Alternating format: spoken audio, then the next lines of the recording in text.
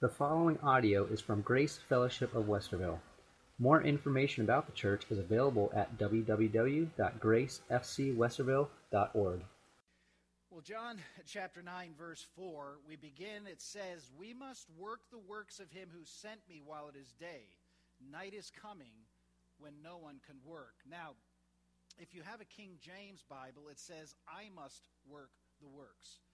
But if you have an ESV or an NIV or an ASV, and if you look into the literal Greek, it literally says, "We must work the works." Now, I think this is fascinating this morning because if you go back to verse 1, when they came upon this blind man, Jesus stops as they come through the gate, and he looks at this man begging in the corner. And the disciples catch it, come back to Jesus, and immediately the disciples are, who do you think sinned that caused this man's blindness? Was it himself, or was it his parents? And of course, Jesus responds, no, this blindness was not because of his sin or his parents, but in order that the works of God might be on display in him. And so with that ringing in their ears, Jesus now says, we must work the works of him who sent me.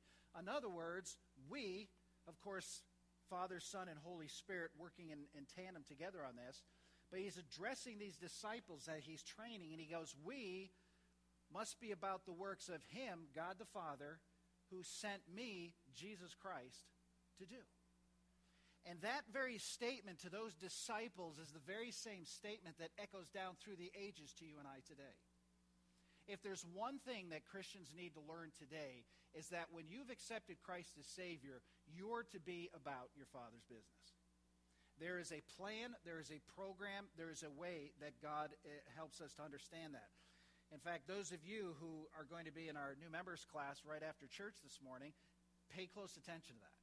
Because as a family and as Grace, we want everybody to be involved in ministry. We want everyone to find their place God has provided, and so that's important to understand. So let's look first of all at this whole concept of work, the work that Jesus came.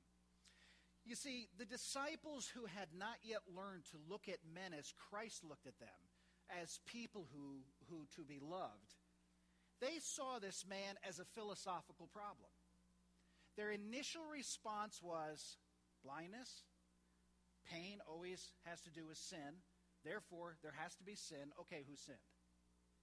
That's the way they looked at people. And back then, that's the way everybody looked at people. Whenever there was a problem, somebody did something wrong. And that's the way they viewed it. To Jesus, the man was not only a man, but more than that, one whom he had compassion on.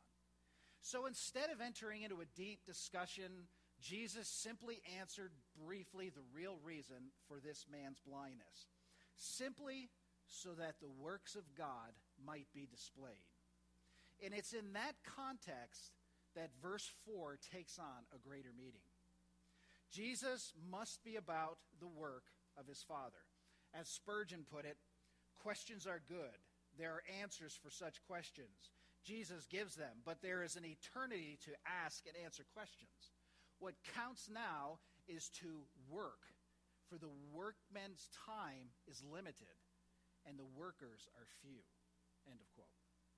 So God had sent Jesus here to do a very specific work, not only to die on the cross to pay for sins, but to establish a work that all men would be involved in drawing men and women to Jesus Christ. The conclusion is that you and I should set out with the same determination to do the work of Jesus. Now, all through Jesus' ministry, he is always addressing about how he needs to be about his Father's business, whether it's to the disciples or to his parents. In fact, you remember the story when his parents were on their way home and realized Jesus wasn't with them. And they panicked, and they went back to the city, and they searched and searched and searched, finally finding him in the temple. Luke chapter 2, verse 49, Jesus said to them, "Why were you looking for me? Did you not know I must be in my Father's house? Or I must be about my Father's business?" Think for a moment about the world around us. It's perishing. People are struggling with no solutions. You and I have solutions. You and I have been given the direction to provide those solutions through the power of the Holy Spirit. But one great key to Jesus' work ethic was for his incredible love for people. You know, it always boggles my mind when I think about when sin came into the world through Adam and Eve, and sin passed upon all men, for all have sinned, the Bible tells us. That Jesus, God, and the Holy Spirit, they could have just wiped the slate clean and started over. Yeah, well, okay, let's try again. But they had such love and compassion for these people that Jesus took on the form of man and came to die as payment for that sin. I am reminded so much of the story Jim Cymbala tells in his book. I believe it was Fresh Wind, Fresh Fire. He talks about a man who had been living on the streets in New York for almost a year.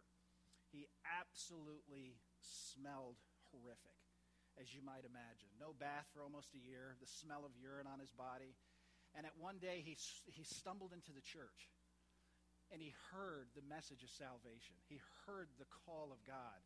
And in full repentance, he came running down the aisle, crying out to Jesus. And here's Jim in his perfectly pressed suit, in his white shirt. And this man just fell on him with his whole body. Jim says in his book, he said, the most putrefying, ugly smell he had ever smelled suddenly was the sweetest smell he'd ever smelled, because it was the change of a heart to Jesus Christ. Folks, that's love. That is compassion. And that's the kind of love we're talking about here. Do we love others? Or do we see them only as problems, as the disciples saw the blind beggar, more interested in what caused the blindness instead of how to help him? So let's look now at this special work, because it was a special work. It is the specialized nature of the work that's important here. When he said, we must work the works of him who sent me, it was the work of God, and only that Jesus felt compelled to do while it was still day. There are many people who can say with great enthusiasm, I must work. But there are few who can say, I must work the works of him who sent me. So many people work hard in their vocations and areas of their life. In fact, they may even work hard in churches. Jesus didn't come into the world to simply work hard. He came to work God's work. And it was upon that he set the course of his life in every activity. So do we apply the same activity, the dedication to God's work that we do in other areas of our life? Do we even know the work that God has given us to do? And then the other thing he brings about in this verse is how short the time is to get the work done. Christ's words about work also teaches about a limitation of time allotted to work, and therefore also about time shortness. Jesus indicated that by saying, while it is day, night is coming when no man can work. If you look and study the whole concept here, there are several passages leading up to this that take place on the very same day. So it's thought that at the time of the healing of this blind beggar, it was almost nightfall.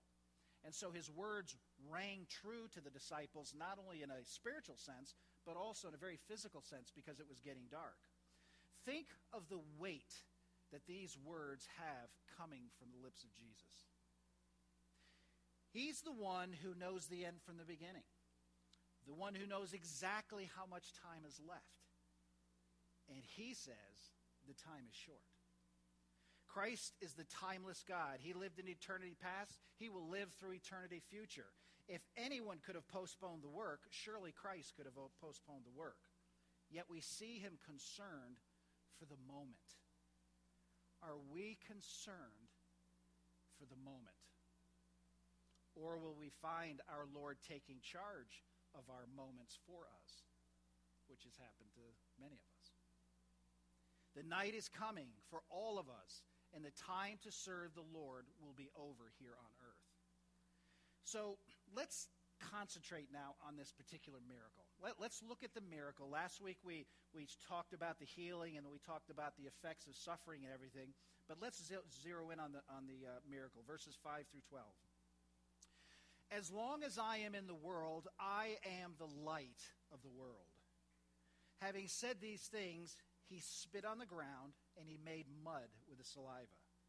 Then he anointed the man's eyes with the mud, and he said to him, "Go, wash in the pool of Siloam," which means sent. So he went and washed and came back seeing. The neighbors and those who had seen him before as a beggar were saying, "Is this not the man who used to sit and beg?" Some said, "It is he." Others said, "No, but he looks like him." He kept saying, I am he. I'm the man." So they said to him, "Then how were your eyes opened?" And he answered, "The man called Jesus made the mud and anointed my eyes, and he said to me, 'Go to Siloam and wash.' And I went and I washed, and I received my sight." And they said to him, "Where is he?" And he said, "I don't know." You see, what I believe here is that when Jesus sent him to the pool wasn't right there. He had to walk some distance. There was a good long walk to get to where the pool was across the city. And not only that, the guy's blind. Okay? So it's going to take him a while to get to this pool. When he washes and he can see, he's coming back and he's getting bombarded with all these questions. I don't believe he's seen Jesus yet. It's safe to say from recorded scripture that there were many more miracles that were performed, but there were only 7 that John recorded in scripture. And John explicitly gives the reason why they were recorded in John 20, verse 31. It says, "But these are written so that you may believe that Jesus is the Christ, the Son of God, and that by believing you may have life in his name." So there were no scriptures written. There was no New Testament. They had the law. But Jesus' miracles would draw people to him and accept him as the God, the Savior of the world. These miracles are special because they teach spiritual truth. And Jesus is the light of the world, and his light cuts through darkness like the beam of a lighthouse. But notice again what he called Jesus in verse 11. He said, "The man called Jesus made the mud and anointed my eyes." Jesus is more than a man. The fact that he healed the blind man is proof of that. Jesus is also God. He is Alpha and Omega, the beginning and the end. He is King of kings and Lord of lords. He is Jehovah Jireh, Adonai. He is Lord of hosts. He is the Savior. Jesus is all these things, and yet to his glory, he is a man. He's a man. He didn't come with some incredible, hard-to-grasp idea of God in the heavens that man would just be mind-boggled to try to conceive. He took on the form of a man. And in this state of a man, we could identify him. We could understand his message. And what could be more glorifying than that? Than to know that the Savior of the universe took on a form that we could identify with. This is the kind of man we meet in John chapter 9. Thus, it is no surprise to find that after his healing, the blind man had thoughts only for Jesus. And to this man, Jesus had become the most important person in existence. He did not know much about him. He only knew that he was healed, and the man called Jesus did it. In fact, he had not yet seen him, as I said, so I don't know what picture he might have had in his mind of this man. But this man is in utter excitement, and he's explaining what Jesus has done to him. And that should be the experience of all of us when we find Christ. This man was walking through the town. People were asking him questions. He's sharing what's happened. I can see. All of us who accept Christ ought to have that same desire and fervor. That same focus of wanting to tell the world how we've changed and what's different about us. But I want you to notice the humble nature of this miracle. The humble miracle. The nature of this healing is very humble. Because the story tells us that Jesus spit on the dirt. He made clay from the dust and from saliva, and he had pushed it into the eyes of this man. Does that offend you? Does that seem gross? Does it seem foolish? Does it seem repulsive? In one sense, it probably should. For the gospel through which God gives spiritual sight is all these things to the unconverted. Many turn away from the gospel because they think it's barbaric and crude. It's offensive to some minds. But offensive or not, it is by these means that this man gained his sight. Clay? Yes, but clay made by Jesus. Spit? Yeah, but the saliva from Jesus' lips. All of this may sound foolish to the natural man. In fact, 1 Corinthians 1, verse 21 says, "For since in the wisdom of God the world did not know God through wisdom, it pleased God through the folly or foolishness of preaching to save those who believe." And trust me, it was foolishness to the Pharisees. This was foolishness to everybody around. But yet, the healed man holds true. He holds true. Look at verse 13 to 17. They brought the Pharisees to the man who had they brought to the Pharisees the man who had formerly been blind. Now it was the Sabbath day when Jesus made the mud and opened his eyes. So the Pharisees again asked him how he had received his sight. And he said to them, "He put mud in my eyes, and I washed and I see." I think by now he's kind of getting frustrated with repeating the story over and over and over to the same people. So he says, he washed and I received my sight. And then he said to them, "He put the mud on my eyes and I washed and I see." Some of the Pharisees said, "This man is not from God, for he does not keep the Sabbath." But others said, "How can a man who is a sinner do such signs?" And there was a division among them. So they said again to the blind man, "What do you say about him since he opened your eyes?" And he said, "He's a prophet." I mean, come on, guys. Look at me. I see. Look what's going on here. Now, think for a moment about someone who has just been saved and ask yourself two questions. One, from whom is the new Christian likely to receive the most encouragement? And secondly, from whom is the new Christian likely to receive the most discouragement? Most of us would agree that the answer to the first question would be those who led him to the Lord and helped him. And I'm not sure where we would come up with all the answers for who the ones for discouragement would be.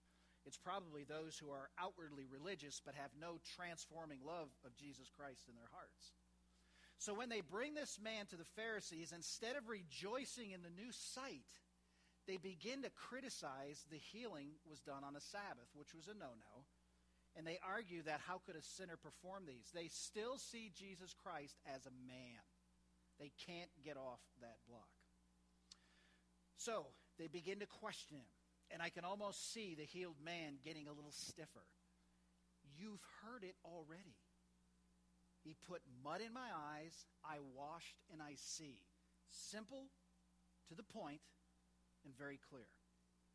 They discuss it, and then they ask the man, "Well, what do you say about him since he's opened your eyes?"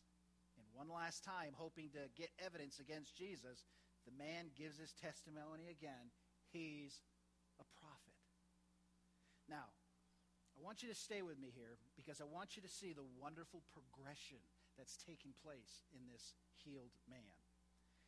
And here's why God often permits opposition to the new Christian's testimony.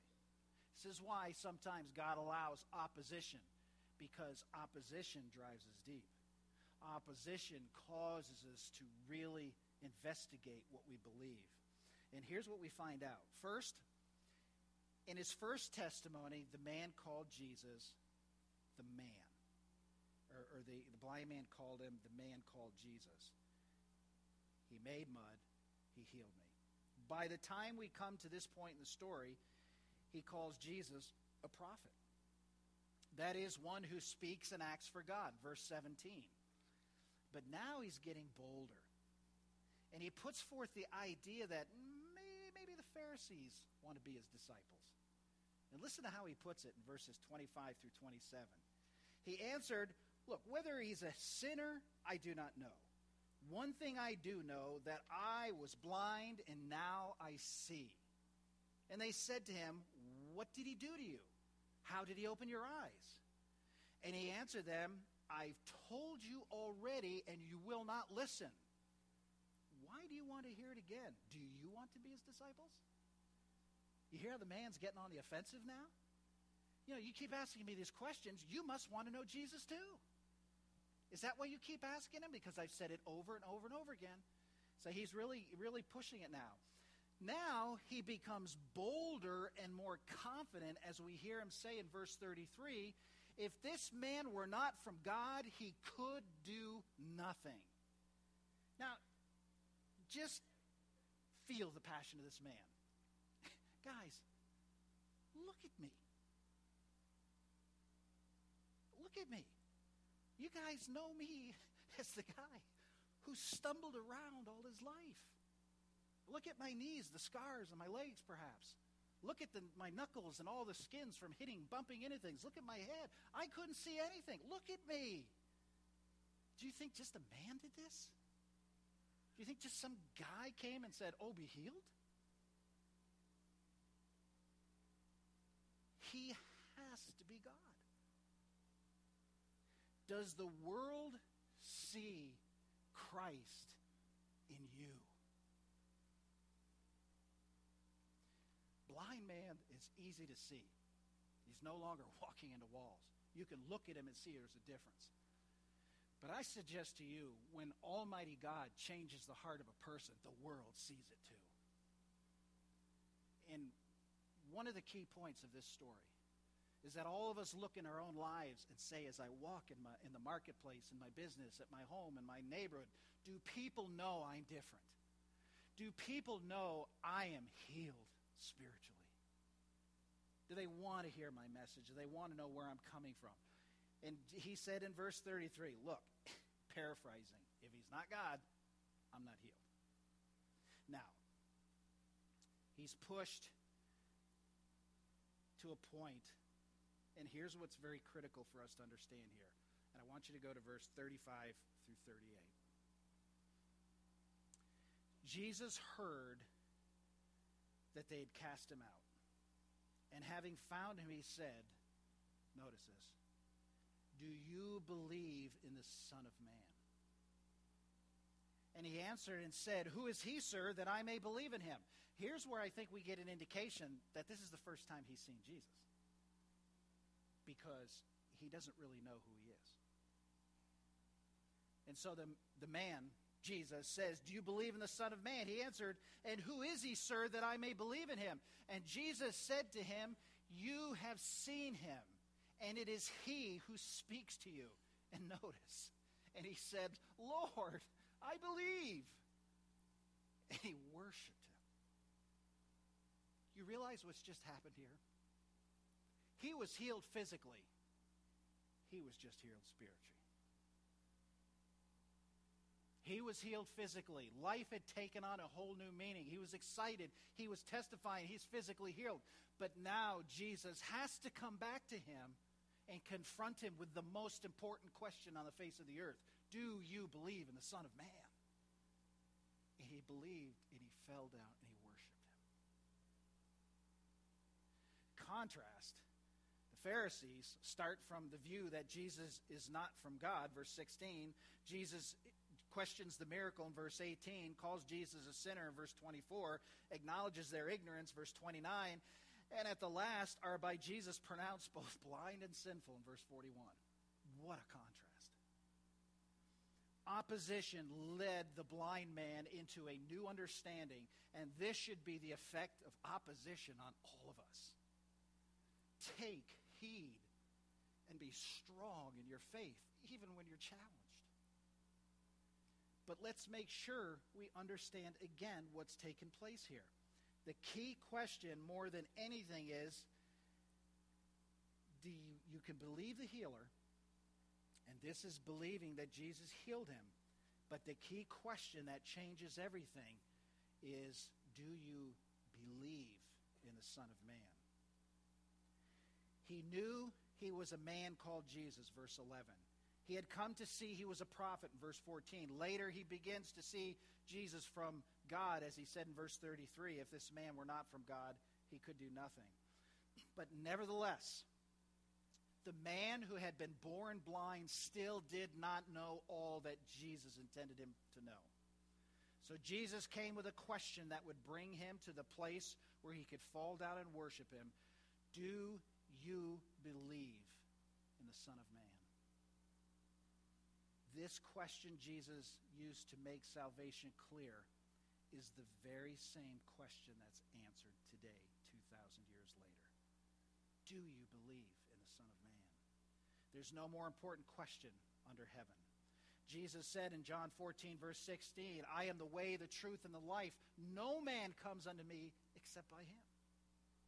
It's because of Jesus that he is able to save sinners.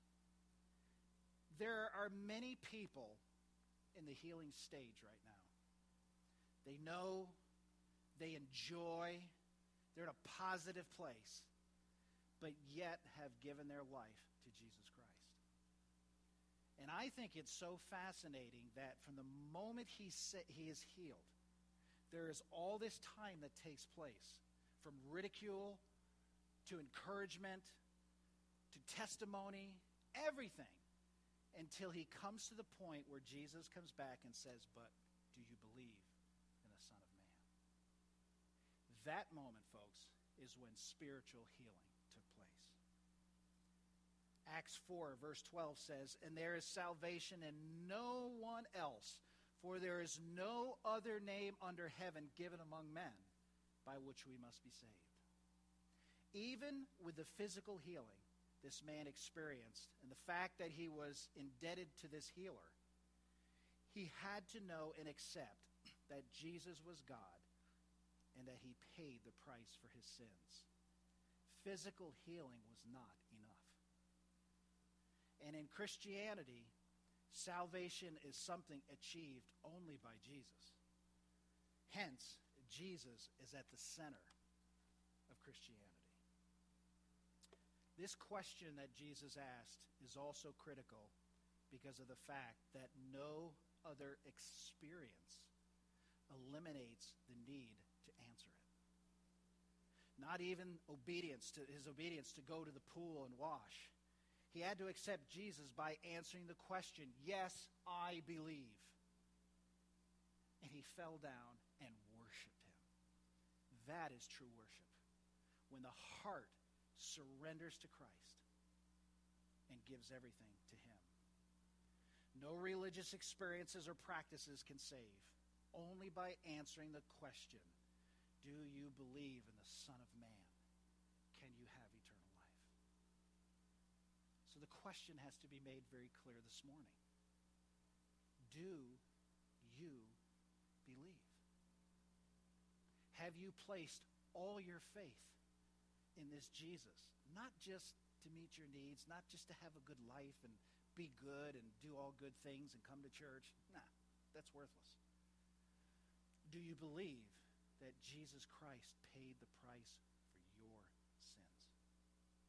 When you accept that truth and your heart truly worships, you are eternally secure. What do you think of Jesus? Father, we thank you this morning for your unfailing grace. This story cuts through us like a knife. Because in one sense, it's the story of a great healing, wonderful physical need being met, praise, adoration, ecstatic, wow. But the true miracle doesn't happen till the end, when Jesus comes to him and asks him, do you believe in the Son of Man? Do you believe that he went to that cross and died for you? Do you believe that there is no other way to get to heaven except through Jesus Christ? That is the true question. And if you're here this morning and if you've never accepted Christ as your Savior, I pray that today would be the day. I pray that the Spirit of God would overwhelm you with his presence. That you would know that no matter what you're experiencing, no matter how horrible life may be, Jesus is greater than all of it. And his saving grace will change your life eternally. I I pray, God, that you would work in the hearts of all this morning, and maybe just for Christians to be more focused in their worship, more dedicated in their lives, to be about their Father's business. The days are short. We don't know how much time we have left, individually and collectively. But we must do the work of him who sent us. May we be